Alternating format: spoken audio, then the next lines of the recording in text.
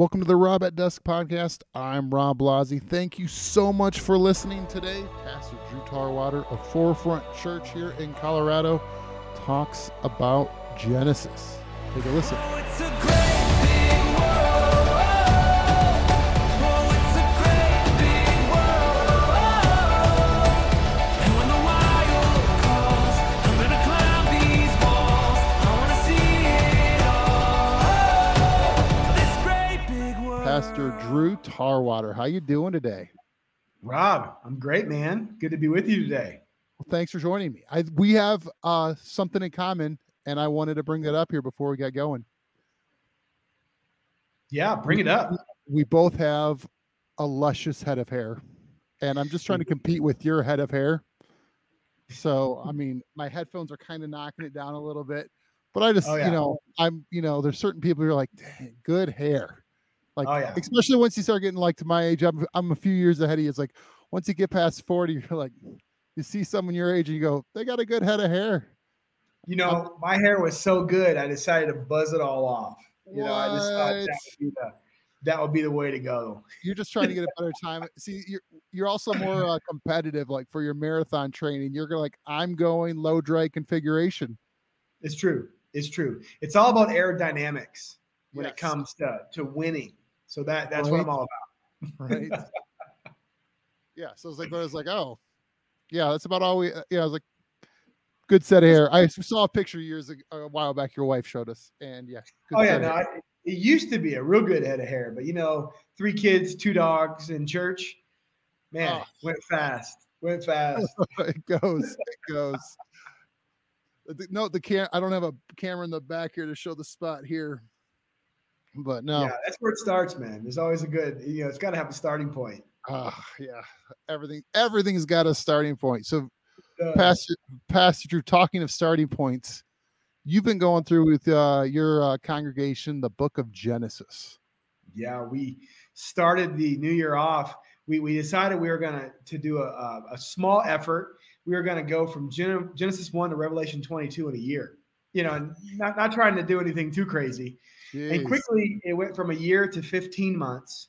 Okay. And the problem is that the more I dig into Genesis, that it's just so good that I'm going to end up extending the series longer and longer. So pray for me, because who knows when we're going to finish this. Right. No doubt. So 15 months to get through the Bible.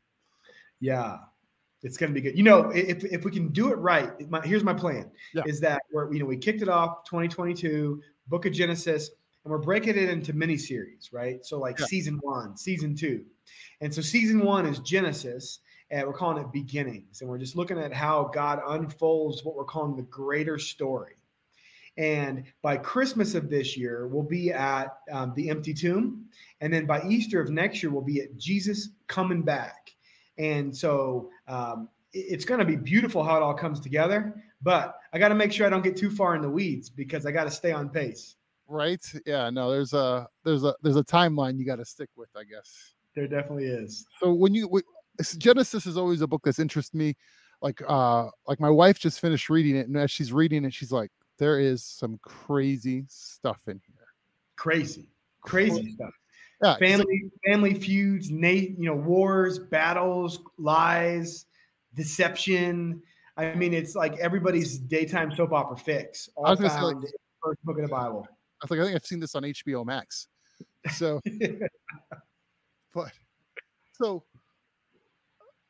there's some big questions, because when people talk about the Bible in general as a whole, they go, is it a scientific document, especially while you're talking about the creation of the earth and the universe? What's that look like?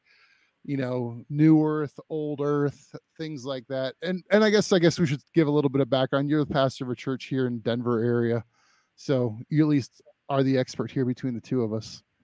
We'll see. We'll see when we get into this. It's a fascinating subject when you start thinking about, it is. How do we all get here? It is. And as Christians, we want the Bible to answer all of our big questions, right? Yeah. And as people, we naturally have these massive questions about life. Everybody has the questions. How do we get here? Who made us? Why are we here? When did it happen? And you and I, we have a unique perspective because we are looking at the world from a 2022 viewpoint. And so we have all these questions. We have all these, we're looking back through all of what science has been saying in textbooks as we grew up and what we hear in the news. And we're trying to then filter that through what God's word says. And so we can try to make sense of it. And as you hinted on a few minutes ago, there's so many theories out there about creation. Is it a new earth? Is it young earth? Is it old earth? Did God use evolution? Is theistic evolution even a thing? Did God spit it out is it really 7 days? Or are the 7 days figurative that encompass like this Stage A theory? And there's so many theories out there. It's crazy. Let's start with that one. The 7-day theory creation. How many days was creation? What's your thought process on that? Yeah, it's really fun. I mean, really it's 6 days. And then on day 7, God cracks an iced tea and sits back and, looks over his creation and just takes a big, deep breath and rests. And there has been a ton of debate over this over the centuries, right? Is God saying in Genesis 1 that the world was created in 7 days? Or is God communicating something else? And so we actually at Forefront Church, we crawled through Genesis chapter 1 and we spent 4 weeks working through the creation story, right? Genesis 1:1 to Genesis 2:3 is the 7 days. Okay. And one of the interesting things are, if you ask anybody that sat in on, and was with us those first 4 weeks of the series, I never answered it directly whether it's 7 days or not. So I left a little teaser out there for you to have to determine on your own. So when you go to bed at night, what's your thought on it? Like, what do you like? I mean, and here's the thing is like Christians, as we believe God created, and like, then there's some interpretive license, I guess. Like, right. This way I've heard described, you have open-handed and closed-handed beliefs. Like there's closed-handed, like if you want to call it like the Nicene Creed is like kind of like the best example of closed-handed, where it's like, we believe that, Jesus, lived, Son of God, died, rose again, perfect life for us, for our sins. Like that's non-debatable. Right. Yeah. There's that great quote by Augustine. He says, in essentials, we have to have unity. In non-essentials, we can have liberty. In all things, charity. And so I think an essential is who created all of this? Well, God did. Yeah. And I think God clearly communicates that to us in Genesis 1. Maybe a non-essential in my book would be, well, how did he do it and how many days did it take? Right. And so, Rob, you can say, hey, did God create the world in 7 days? Could he have? Oh, for sure. Could God have created the world in 7 seconds? For sure. Right. And so there's liberty because I could say, hey, Rob, I'm very firm on it. God says 7 days. I'm taking him at his word. And you could say, hey, but when we see the word day in Scripture, we see God say things like, God owns the cattle on 1,000 hills, right? Well, does that mean that God only owns cattle on 1,000 hills? Well, no, it means that God owns all the cattle, right? And a day is like 1,000 years, and 1,000 years is like a day. Well, what's God saying? Well, he's saying that he controls time, right? Time is God's, and so I think it's fun to debate, but it's not an essential issue. And one of the things I really had fun with in these first 4 weeks in Genesis 1 is we said, what is God trying to tell us? And so we said, we need to understand context, right? Because context is key. And so we come to Genesis 1 and you and I, we bring our 21st century questions. We're like, God, how did you do it? God, when did you do it? And God, where did you do it? And God is saying, hold on a second. I need you to come asking the right questions. And the way we determine the right questions is because of context, right? Right. Because remember who God's writing to. He's writing to a group of people who are in the ancient Near East, who had just been rescued out of Egypt and now are following this God that they saw brought all of these plagues. If you're familiar with the book of Exodus, right? 10 plagues come. God rescues this people from slavery in Egypt. He then parts the sea. And now they're in the wilderness, and they're seeing God is leading them through the wilderness by a cloud, a pillar of fire and a cloud. And they're going, who is this guy? And God says, let me teach you something about me. But to do it, he uses things in context. that we would understand. So for you and me, if God was talking to us today, he would speak to us in terminology that we're going to get, right? And he'd use word pictures that we understand. What's Right. interesting, he did the exact same thing to these ancient Near East readers 3,500 years ago. But if we can learn to put our glasses on and read it the way God intended us to read it, we can glean so much from just one chapter of the Bible. No, absolutely. Well, what's one of the big things you pulled out of that in context? Yeah, one of the really fun things that I kept telling the people at Forefront was, let's not ask how, but who. So God, we want to know how, right? Like, okay, Yeah. God, was it the Big Bang? God, did you use where did black holes come in? God, how did you do it? So was it really 7 days or was it all at once? And we want to know those kind of things. God is instead saying who, right? If you notice Genesis 1:1, God just says, in the beginning, God, right? In the beginning. Well, when's the beginning? He doesn't tell us. He just says in the beginning, right? And the Hebrew for that actually means at first. So at first, God created the heavens and the earth. And so right then, he's not saying how, he's saying who. Another thing we see is not when, but why. And so one of the things I really loved is there's this pattern in creation, okay? And so you see day 1, day 2, day 3, day 4, day 5, day 6, right? When you look at that, there's a pattern, and you see what God does is he creates, and then he fills it with life and gives it purpose. And this is so cool. So go back and read Genesis 1. You're going to see on day 1, God says, let there be light, and there's light. But it's not till day 4 that you see the sun and stars and moon, right? Mhm. And so what God is doing in day 1 is he's creating light, but in day 4, he's giving light purpose. He's saying, I'm putting stars in the sky to help you determine seasons. I'm putting a light in the sun during the day and the moon at night to help you govern time and give you light to see. The same thing happens on day 2 and day 5. You see on day 2, he creates the heavens, the sky, and the seas. And then on day 5, he fills it with birds and fish. And so God is telling us that the who is, I'm the creator.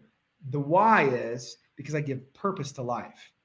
And so when you start to look at creation as a pattern, you realize that God is revealing things about himself, about his character and his nature that are so transcendent. It's hard to wrap your mind around, but God's telling it to us in a way where we can understand it.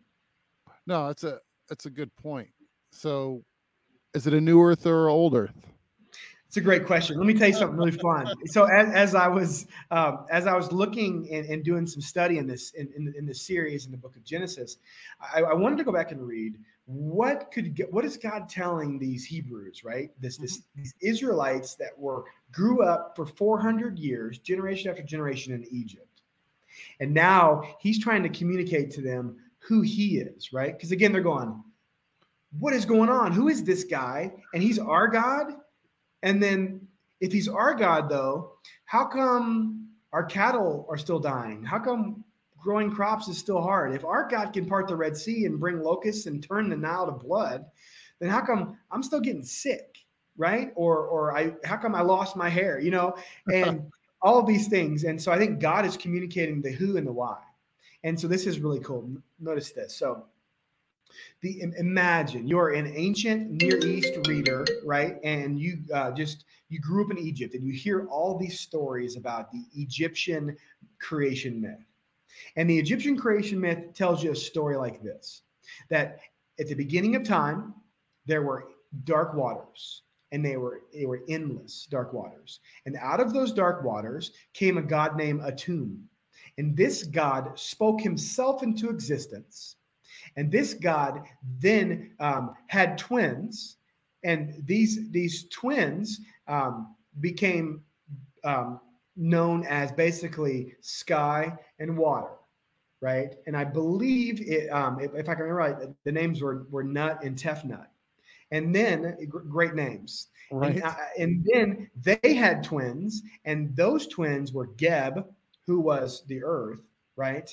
And then there is another twin who I believe was Tefnut. I think I had that wrong, who is now the sky. And then that ground became the place where Atum, who then became Ra, you've probably heard of Ra, the sun god in Egypt, who was their creator god. Ra would then rest on the ground.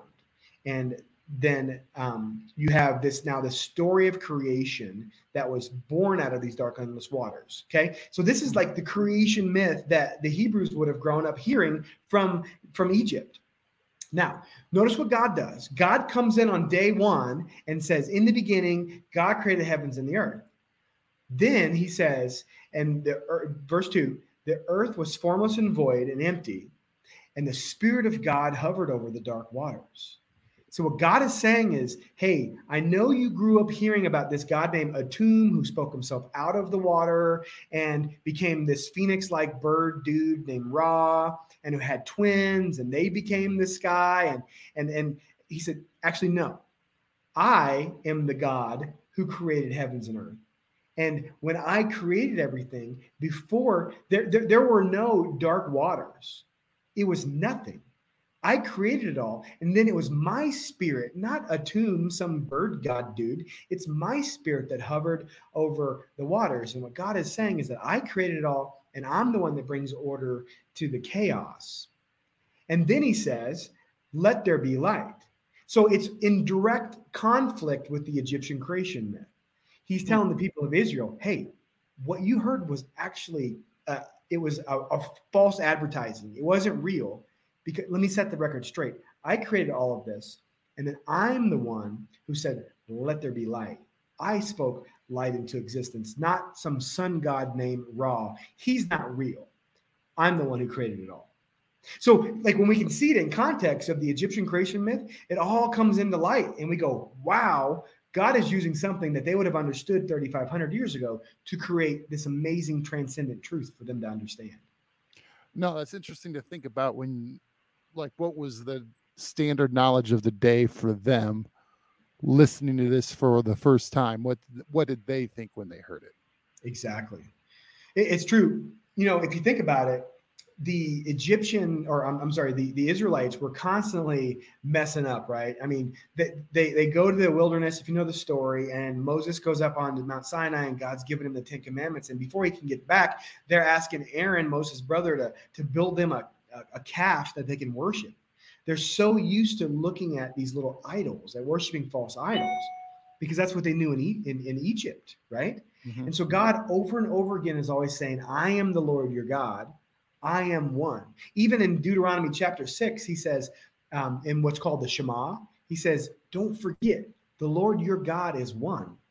And he's directly saying, hey, this pantheistic world that you grew up in Egypt with all these little gods that govern this little bitty area or had this one responsibility, those are not real. There's only one God, and it's me. And guess what? I am the one that rescued you out of Egypt. So get to know me. And so God is just continually trying to pound that into their heads that there is only one God. And if they follow him, he's going to lead them to a life of flourishing. But they've got to learn to put their past behind them. No, it's interesting. Can I run an idea by you or a theory? Run it. On why people think, because I guess scientists today, they say the Earth is around 13.7 and change billion years old.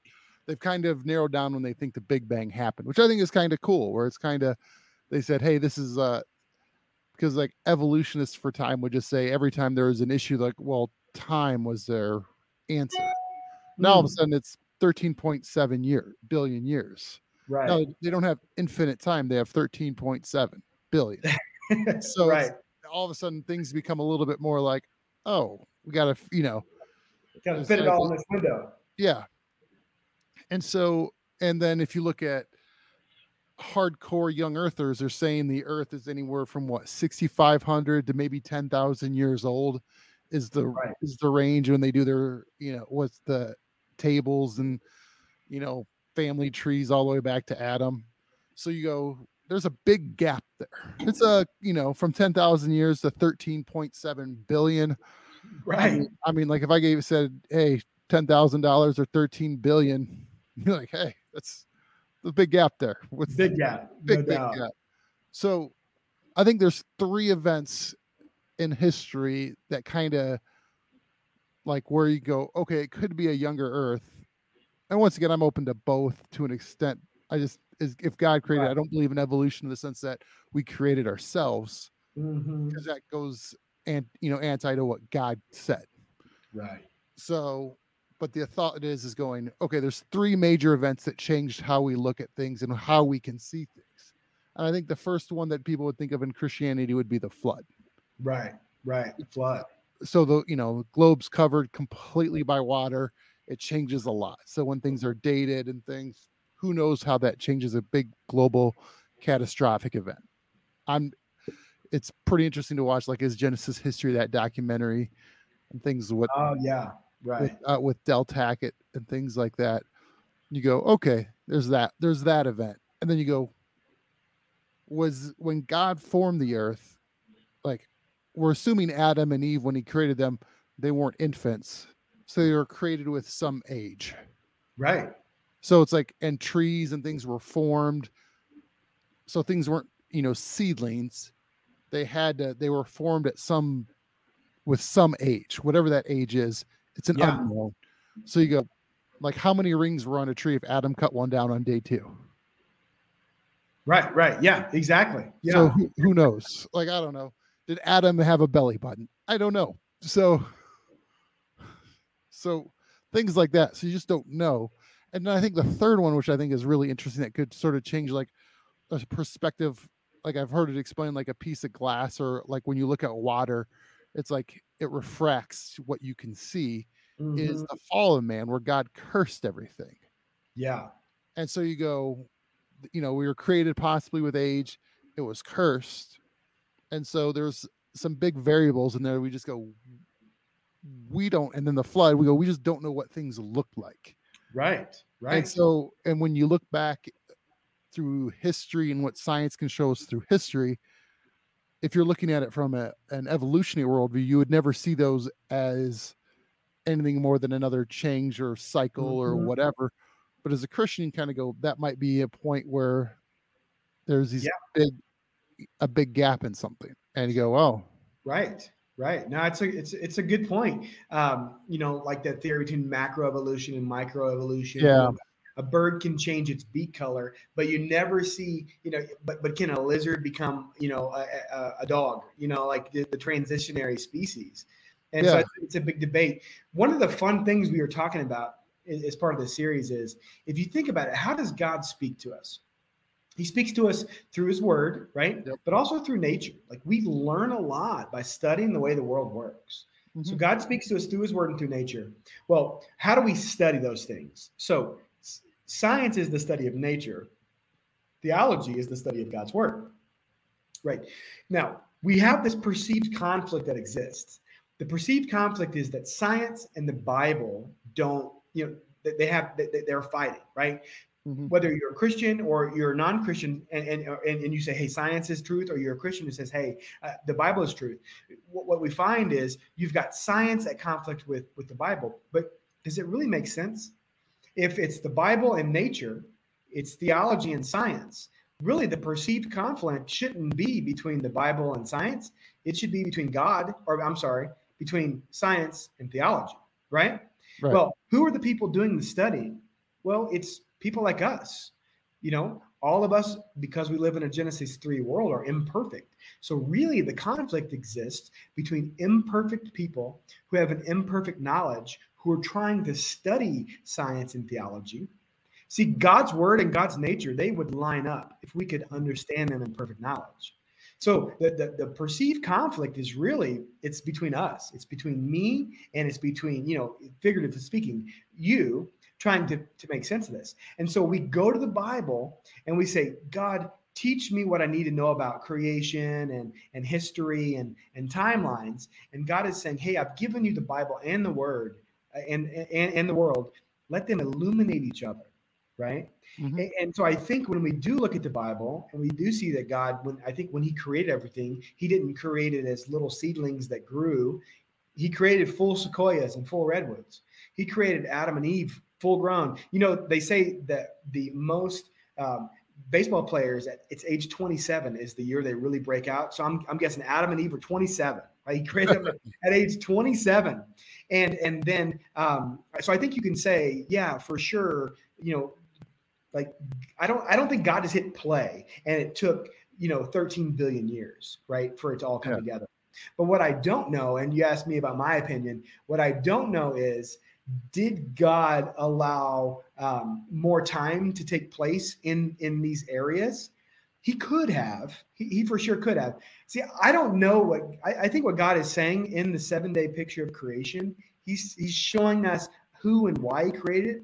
I don't know that he's telling us exactly how many days it took, because if you're an ancient Near East reader and God was like, hey, just so you know, I ended up, doing this over the course of 3,265 days, they would have no ground to understand that, right? Mhm. But God gave them the 7 days of creation in a poem that they could understand and memorize and communicate in a verbal culture to their kids. And so again, did God create in 7 days? He for sure could have. Is God telling us that he created the world? And is he using the 7-day word picture to tell us it was 7 days? I'm not so sure. I think he's doing it more. I think one of the things he's doing is he's creating a pattern to show us that things are made complete. Because if you notice, the number 7 in the Bible is a number for completion. And so I think what God is saying, that he makes things complete, and God completed creation. And so he's telling us some transcendent truths in this word picture of 7 days.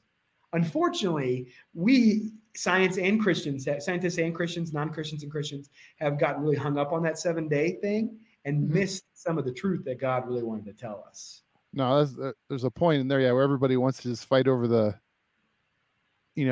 what's the correct literal or literarily?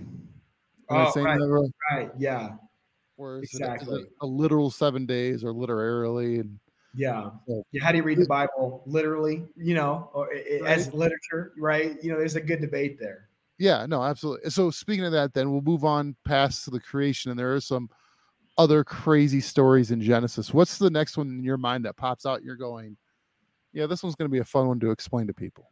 Yeah. So in 2 weeks, we're going to hit Genesis 3, right? Where mankind sins for the first time. So one of the things we talked about this week, we said, if God is good and God makes everything good, like he says in Genesis 1, then why is the world such a mess? And one of the things I said was, we won't understand it all until we hit Genesis 2 and 3. But Genesis 2 gives us the picture of what God created the world to be like, right? And so imagine you walk into a room full of Legos and they're all on the floor, and you start building those Legos together. You have no idea what you're building, right? And you can create something, but you have no idea what it was originally meant to be. Well, Genesis 2 gives us the picture of the Lego box. It's the schematic of what the Millennium Falcon is supposed to look like if you build it right, right? And so God says, here's the perfect creation. In Genesis 2, we're going to see, God created man, he created us in relationship, he created us to work, all these things. He created the garden in Eden for us to live in. In Genesis 3, we're going to see how we mess it up because we listened to the lie, the same lie that gets us every time. And that lie is, did God really say? And from one decision that Adam and Eve make, it just spirals into a humanity that has born broken because of that. So, because immediately what you see is God creates this world, beautiful, chapter 2, this beautiful garden where trees are beautiful and they're full of ribs and delicious pulled pork and all these delicious things. Yeah. Do you think they ate meat in the garden? Like, when was it was it after the fall that we got meat, wasn't it? Yeah. So I like to joke about that, but in the garden it says that God gave seed, or in creation story he tells us that God gave us seeds for plants for food, and he created trees that had fruit that was good to eat. And so we actually, I don't think we see barbecue enter the picture until after the flood. So yeah, that's a interesting dilemma there where you go. It is. Yeah. But you see things go off the rails quick, right? Yeah. Genesis 3, man sins. Genesis 4, first murder. Genesis 5, all kinds of weird things are happening, right? All kinds of people are having babies with each other. And then by Genesis 6, you see that mankind is completely sinful except for one dude named Noah. So, and here's what's fun. We have no clue how long it took us to get from Genesis 3 to Genesis 6. But I have heard some people say that there could have been upwards to 10 billion people on the earth by the time God decides to send the flood in Genesis chapter 6. So So they come up with the 10 billion number, do you think? Do you remember? what they do is they end up taking so the age, just think Noah, Yeah. right? Seth, Methuselah, who's like 1,000 years old, right? And you end up saying, hey, if these people have children at such and such birth rate, Yeah. and then they have children at such and such birth rate, and they all lived 800 years long, you could have theoretically had 10 billion people in the world at the time of the flood. Where are And we if at that was the today? case, 7 billion, right? Wow. So it could have been, the theory is, now who knows? I've heard 100,000 also. So I've heard it was as low as 100,000. Yeah. But think about this: if they had 10 billion people on the earth, or some number in the middle, when Noah built the ark, he probably had some tools and some technology to Right? build an ark that big. Yeah, it took him 125 years too, or something like that, didn't it? I mean, he probably didn't have the M1 chip. He Right, probably didn't have. no one has that right now. Yeah, right. So It's crazy to think about. right? Yeah, no, it's 10 billion. I never heard that, like 10 billion people, like where you're talking about, 30% more people than are out there today. Right. And like when you start thinking of like how feeding of 10 billion people. Oh my gosh. Right. And that was before, that was pre-Tower of Babel, so all the same language. Yeah, and you think about the world was so wicked, God said there's only one option here, and that's to flood the earth. It's just that we're gonna have to restart, and we're gonna restart with the one righteous guy in his family, and Noah. Which unfortunately you see the breakdown of sin, because as soon as Noah gets off the ark, what does he do? He gets drunk. He goes and gets hammered. And then his son does something weird that we really don't understand. And then within a couple generations, his kids have stopped telling each other about God. And now they're all a bunch of lost sinners who don't believe in God either. And God has to call a guy named Abraham out because nobody else remembered. And so it's just story after story of us, God doing something great, and then us forgetting about it. God doing something great, and us forgetting about it. And that, my friend, is why we need Jesus. Right? No, it's amazing how it's the same story pretty much over and over and over again. It's like the book of Judges, right? Yep. Same story, rinse and repeat. Rinse and repeat. Yeah. It's like the saying, history doesn't repeat itself, but it rhymes. And you see that rhyme all throughout the Bible, right? Genesis 1 to Revelation 22. No, absolutely. Well, you gave me a lot to think about, Drew. Thanks for that. For sure. I know I didn't answer your question, but I know. I know. Ribs. Right. Now you got me thinking about barbecue, and I'm trying to eat better. It's the new year. Thanks for that. I know. I'm always thinking about barbecue, though. Right. I've accepted barbecue into my heart and my arteries. Yeah. So that's right, man. You got to. It's God given. God's grace. Right. Unreal. All right. Well, Drew, if people want to connect with you, what's the best way? Yeah, you can follow us at Forefront Church. You can find us on YouTube. You can find us on Twitter. You can find us on Instagram. You can catch us at forefrontchurch.tv. We're located in Southwest Denver. So come hit us up, and we'd love to hang out. Perfect, Drew. Thank you so much. All right, Rob. Talk to you soon.